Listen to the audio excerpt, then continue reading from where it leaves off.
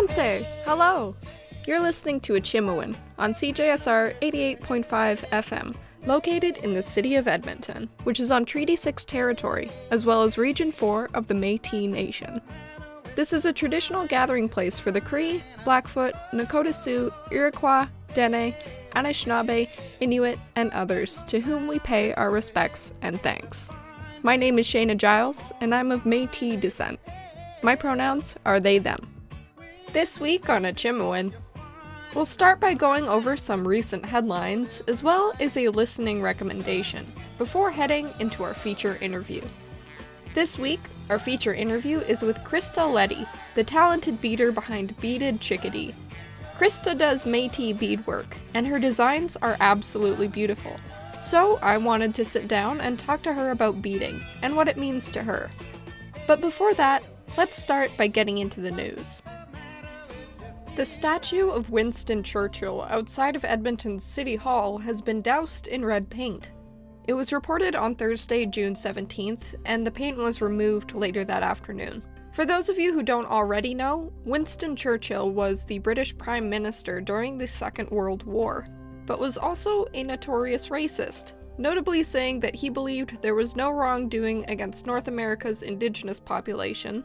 He was not against the use of poison gas against Kurdish and Afghani people, saying, "I am strongly in favor of using poison gas against uncivilized tribes." And he did not act when India, under British rule, faced a famine that killed 2 million people in 1943. He instead blamed the deaths on the populace, saying they, quote, breed like rabbits.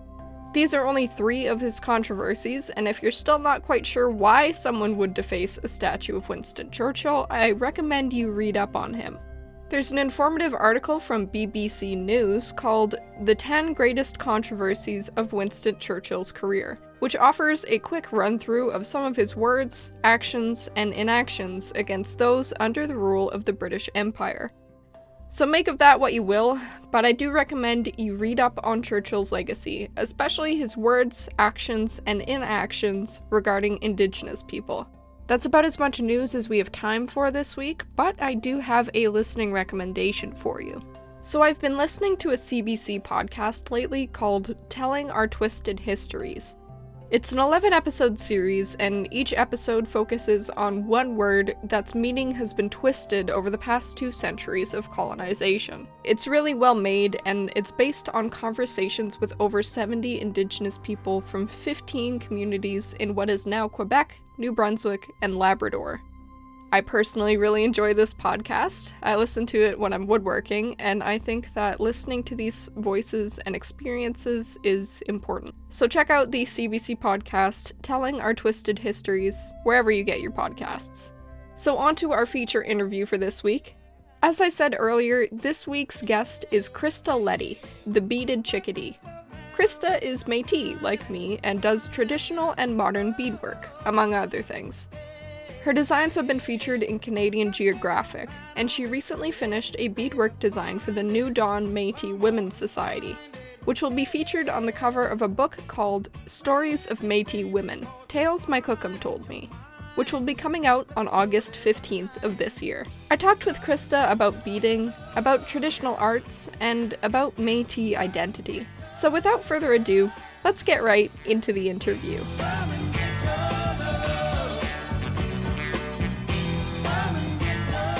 Hi, my name is Krista Leddy. I am a Métis artisan beader, mostly a beader. I also teach traditional Métis cultural arts and tell Métis stories.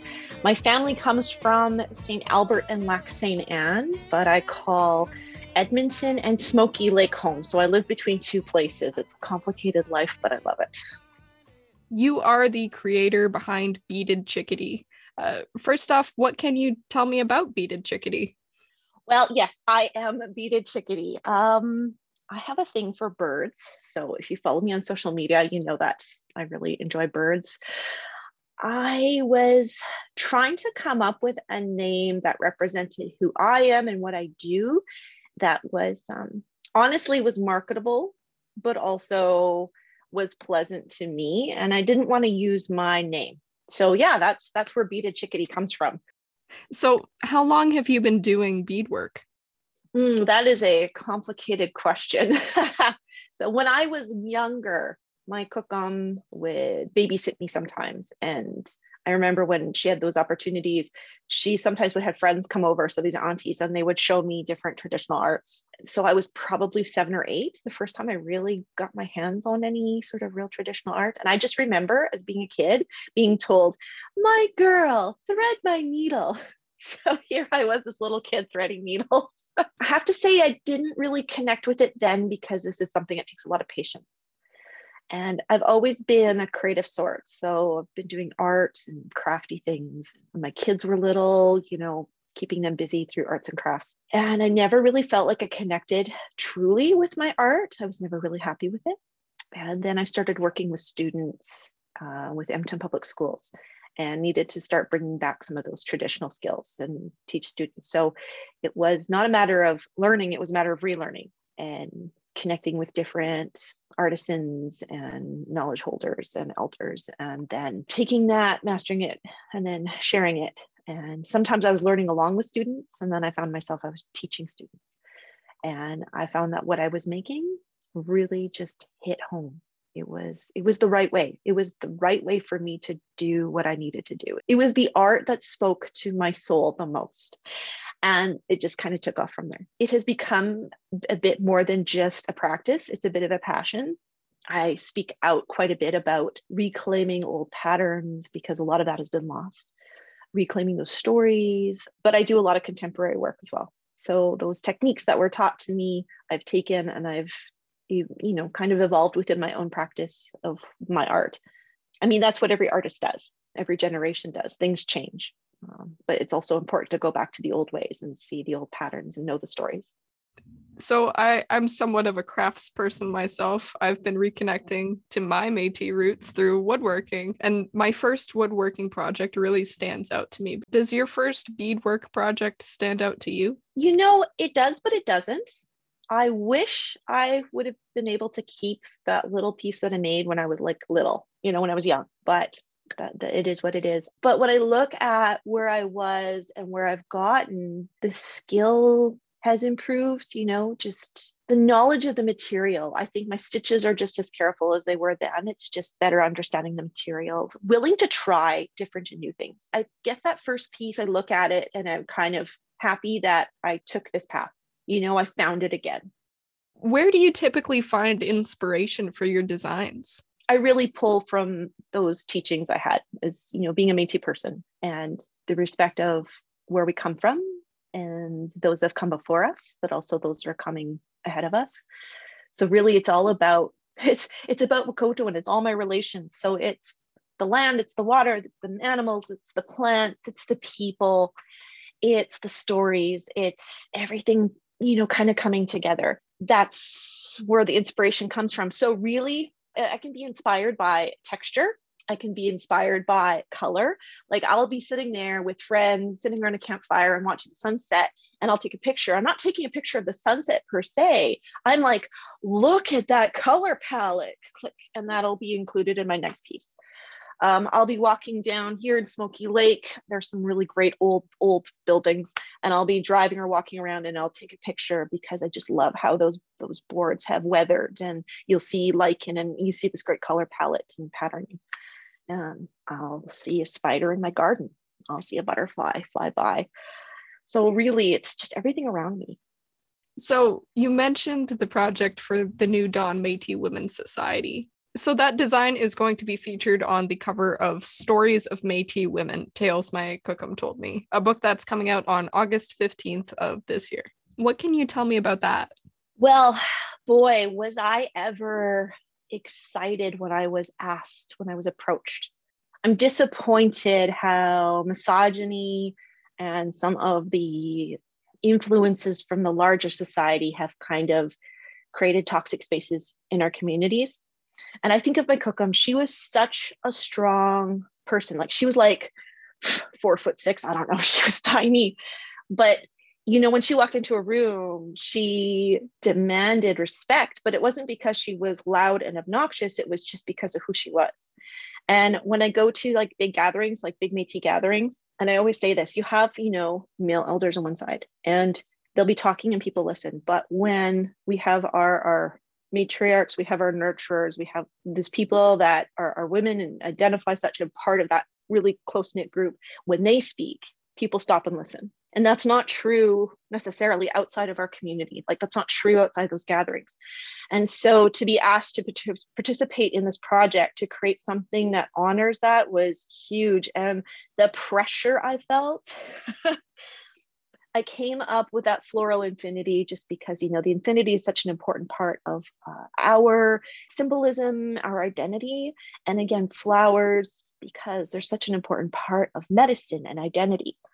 And so I took my style, which is a little bit more literal. If you've seen the piece, yeah, they're flowers. I've taken a little bit of that stylized Métis element to it, but I did actually use a lot of literal images in there. And the plants I chose were really important to food and medicine. And it was a really emotional piece. Talking to Bailey and Marilyn, so the editors, was how do we come up with an image that does this justice? Because this is an important project. A lot of our stories are disappearing when our elders and our knowledge holders are passing away. So we really need to bring these stories, put them in a format that is a safe way to share those stories, that are nurturing, that our youth can carry on and pass on, and those teachings will still be there. So yeah, that's kind of where that came from. And again, the silk velvet, just trying to honor, where our artisans were before. During the fur trade, Métis beadwork was very valuable. I mean, for a lot of families, someone who could bead like a high skill of beading and could sell their pieces and then get better materials. And that was often a way to support your family, and an important way to support your family. And we've lost some of that entrepreneurial spirit, and using our skills, and those skills being seen as valuable. So being able to contribute was important. In that piece as well, I used a lot of antique beads because those are very similar to the beads that those beaders from 200 years ago, 150 years ago would have been using, similar ones. So it was almost like bringing them into the piece, allowing them to be a part of this process, representing where we've been, but then using really contemporary beads as well to kind of show where we are and where we're going. I hope this piece in 100 years, when, those however many great grandchildren are looking at it, they'll see the relevance, they'll feel the stories, they'll understand the symbolism, and they'll be able to feel connected. So you're currently in Smoky Lake. You're also one of the 14 artists currently featured at the Blue Horse Gallery and Studios Makerspace in Smoky Lake. Yes! So excited. So my friend Dawn Marie Marchand, she's amazing. She was the very first Indigenous artist in residence for the city of Edmonton. I have to say, she did some really great things with her tenure there. That was amazing. Starting the IM collective, like bringing Indigenous artists from different walks, which, sometimes can be really difficult. But she did it. A really good cooperative group of artists. Just some of her shows and whatnot. I've known her for a long time. Very proud to call her my friend.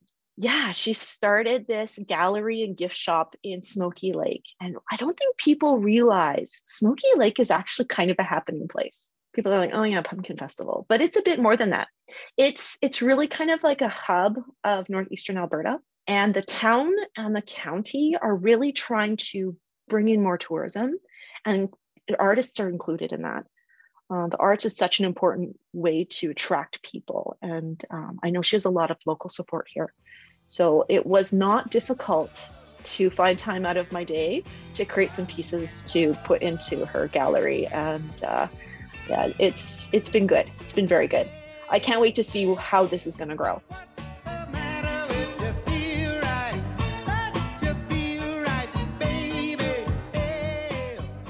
You're listening to Achimewin on CJSR.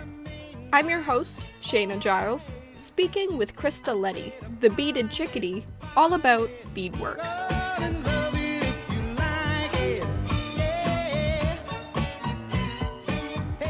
So when it comes to doing a beadwork project, what sort of steps go into making something like that? Well, I mean, there's very technical, of course. You find your materials, determine the materials you're going to use. Sometimes it's as simple as, knowing what substrate you're going to use, so the material you're going to bead on. It's really a lot about a story. Even just like have a pair of earrings right here I was making. It's just really about, the story I'm trying to tell. So the story may fit a particular person or a particular demographic, but it's still a story. So part of the preparation is, how am I going to tell that story? There's also just the purpose. Why am I doing this? Most of us all have the hustle. So we make the pretty things to sell because it helps pay for the things that are passion projects. It also helps pay the bills. I'm going to get on my soapbox here. Buy from Indigenous artists or companies that support Indigenous artists like, Blue Horse Gallery, because for a lot of us, this is how we pay the bills. My beadwork helps support my art and helps pay like vet bills and things. But like this is really important. Buying things that are mass produced in other places is A, not okay, and B, you're not supporting the community. You're supporting a few executives in some other place. So buy Indigenous, buy local. How significant is it to you to be able to do things like that for your friends and family? It is so meaningful. It really is. I have to say, when I first really started getting back into this journey of beadwork, I kind of fell into that whole really negative trap of this doesn't have value. This is just a little crafty thing that kids do and it's not valuable. And I really had to rethink that. And I think that's really important for any Indigenous artisan out there. Everything we do has incredible value. Don't undersell yourself. Our stories are valuable. To show you how valuable it is, let's talk about like appropriation. Our art literally being taken and created in other places where people don't know the story. They're literally just taking images and creating things. If they weren't valuable, why would they be taking them to make money to create things? So we need to protect it. We need to understand how valuable it is. And we need to make sure we're teaching the next generation that the skill and the hours involved in learning this skill and the skill of being able to create a colorful composition that is beautiful to the eye, but also has meaning. This is incredibly valuable. I can sometimes think that being an Indigenous artisan, taking those stories, taking everything you've learned, and it's a lifelong process of learning, and putting it into art to express who we are is more valuable than getting your degree at university, because very few people can teach this. Very few people in our community can support other artisans in this way. And the mainstream wants it. And we need to recognize that, and we need to make sure that we're protecting it in a good way, that we're teaching the next generation of artisans in a good way. I think that's the most important part, is recognizing how valuable this is. And I mean, I can talk about, monetary value, but I'm also talking about cultural value, spiritual value, physical value. This is important stuff. Now, in the future, would you like to see beadwork become more popular, more people supporting beadwork or Indigenous traditional arts? Yes, I think there's always room for more. I have heard some people say, oh, there's too many beaders out there. I'm like, no such thing. No such thing. I think it's a really valid way to create art. I think there's also a lot of value in looking at, it's not so much the material sometimes. I think it's also just the colors and the patterns and the composition. Also going back to those really old ways. Like, as a Métis person, of course, we're the children of the fur trade, right? So our ancestors had access to those trade goods, but also knowing how to survive and use everything. Well, I shouldn't even say survive, thrive and use everything on the land. And so a lot of our art contributes that, like silverberry seeds or wolf willow seeds being part of rosaries or being part of our decoration, porcupine quills, tufting, fish scale, or all of that, right? That comes from the land and we use it, but we also accentuate it with things that would have been received through trade. So I think that really demonstrates it's not so much about the materials, it's about the expression of the stories. So yes, beadwork's done globally. I've run into beaders from all over the world. That's an important part of their tradition of taking colorful bits of things and attaching it to other things. That is not just us, it is a human condition. And this is where I should invest in beads or glassworks, because yes, go buy beads, learn how to do that. I think it's taking care into the skill. So yes, there is room for more artisans to use beads. I also think that taking on a skill like this and creating some really cool art out of it is as important. Like, I just learned how to do weaving. I've been a finger weaver for a while, but actually like loom weave, that was a lot of fun. So learning a new skill, and you know, there's a whole subculture behind it, but it's very valuable. I think any of those artistic endeavors that help represent culture, but also the individual, is important. I have a bad habit as a crafts person of just jumping headlong into a project without knowing anything about what I'm doing. Do you have any advice for me or any other people who are interested in getting started with beading? Well, confession, I also have that problem. If you saw my studio at home, I've got lots of little things that it's like, oh, let's try this. And I buy a few things and I try it and I love it. And yeah, I could probably just do art 24/7 and still not do everything I want to do. I think starting with beadwork is, if you have a community connection, it's good to learn from that person. But those are hard to come by. They are. And I mean, because, well, we're distant, but a lot of our artisans are, you know, no longer able or live too far away or have passed on. Finding a place where you can learn, I think, is important. Like, this is gonna be a shameless plug for Métis Crossing because I work there. You could always come learn to bead with me at Métis Crossing. There are some really great teachers out there who do workshops, and just checking out, you know, your local artisan places. Like, I know friendship centers, and I know like in St. Albert, they have the Métis Cultural Connections. Métis Nation of Alberta has stuff. There's all sorts of community locations that offer different programs. I really just think, though, check who's teaching. You know, like, I teach Indigenous, non-Indigenous, I'll teach anybody, but it's who the audience is changes how I teach.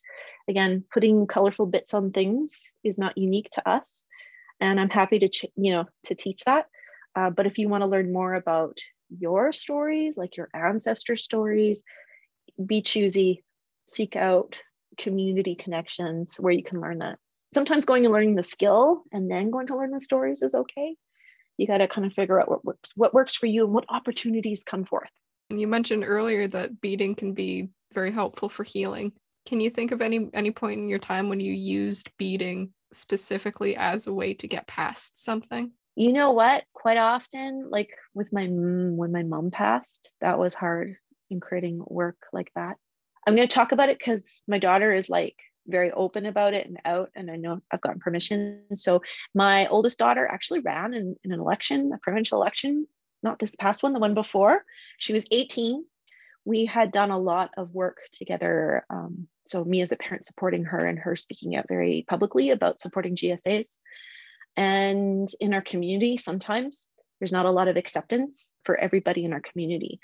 And so I beaded some pieces that were really rainbow, and just to support, you know, LGBTQ2S in our community. And I was surprised at how much pushback I got. And so this was my way of pushing back. And then in Canadian Geographic last year, I was asked to bead a Louis Riel, and I knew it was going to be released in June. So I made him rainbow. And again, just talking about our old ways of understanding community, you know, not this sense of what society should look like that's been imposed upon us, but how we understand the world and our people in the old ways. And that I also learned from my cook-up. This was a good way for me to speak publicly, but also to deal with my own frustrations. Do you have any projects that you're working on that you're super stoked about? Oh, I am, but I can't speak too much about it because I don't have permission to talk about it, other than I have to beat a magpie, and I'm kind of like really freaked out about it. And I just bought some beads online that I hope will do it justice. I have a couple other projects that are more like my own passion projects, like to go with my Rainbow Louis. I'm actually making a Gabriel Dumont. So doing a portrait of Gabriel Dumont, and it's going to be camouflage. So it's just going to be all greens. So it's on like green wool with all of these different colors of green. Kind of made green bead soup. Bead soup is like a thing for me. It's like my hashtag beadable, and then bead soup is I love it. I know so many beaders, it gives them anxiety, but bead soup is just basically, if you don't know, is like your leftover beads from lots of projects, and you put them into a jar. And I've got a jar of it here, and it's just like everything, different sizes, colors, everything is in this jar. Every beader I know has one. And so what I'll do is I'll crack open the jar and just start making something. This dictates. I don't get to look at my wall of 700 different types of beads. It's just what's in the jar. That's hopefully I can fit that in to get done. I'm also hoping to get some, I have a kid who's, engaged and possibly getting married soon. So I need to get things done for that. So I have friends who are having babies. There's always stuff to do for that. But I'm really excited about just that, but also you never know, like something might really come up that piques my interest. I never know what the future brings.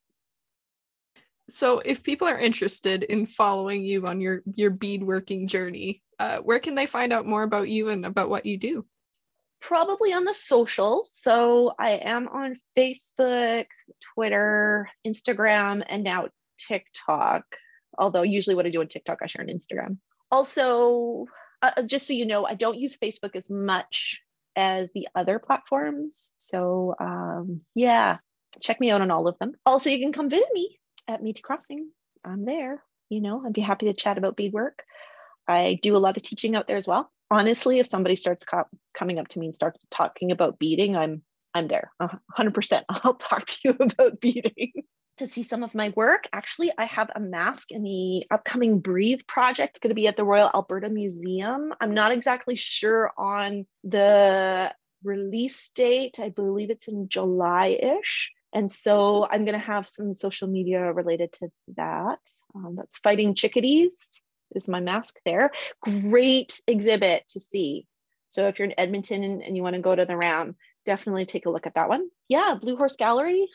I'm going to have some more work posted there as well as the months draw on here.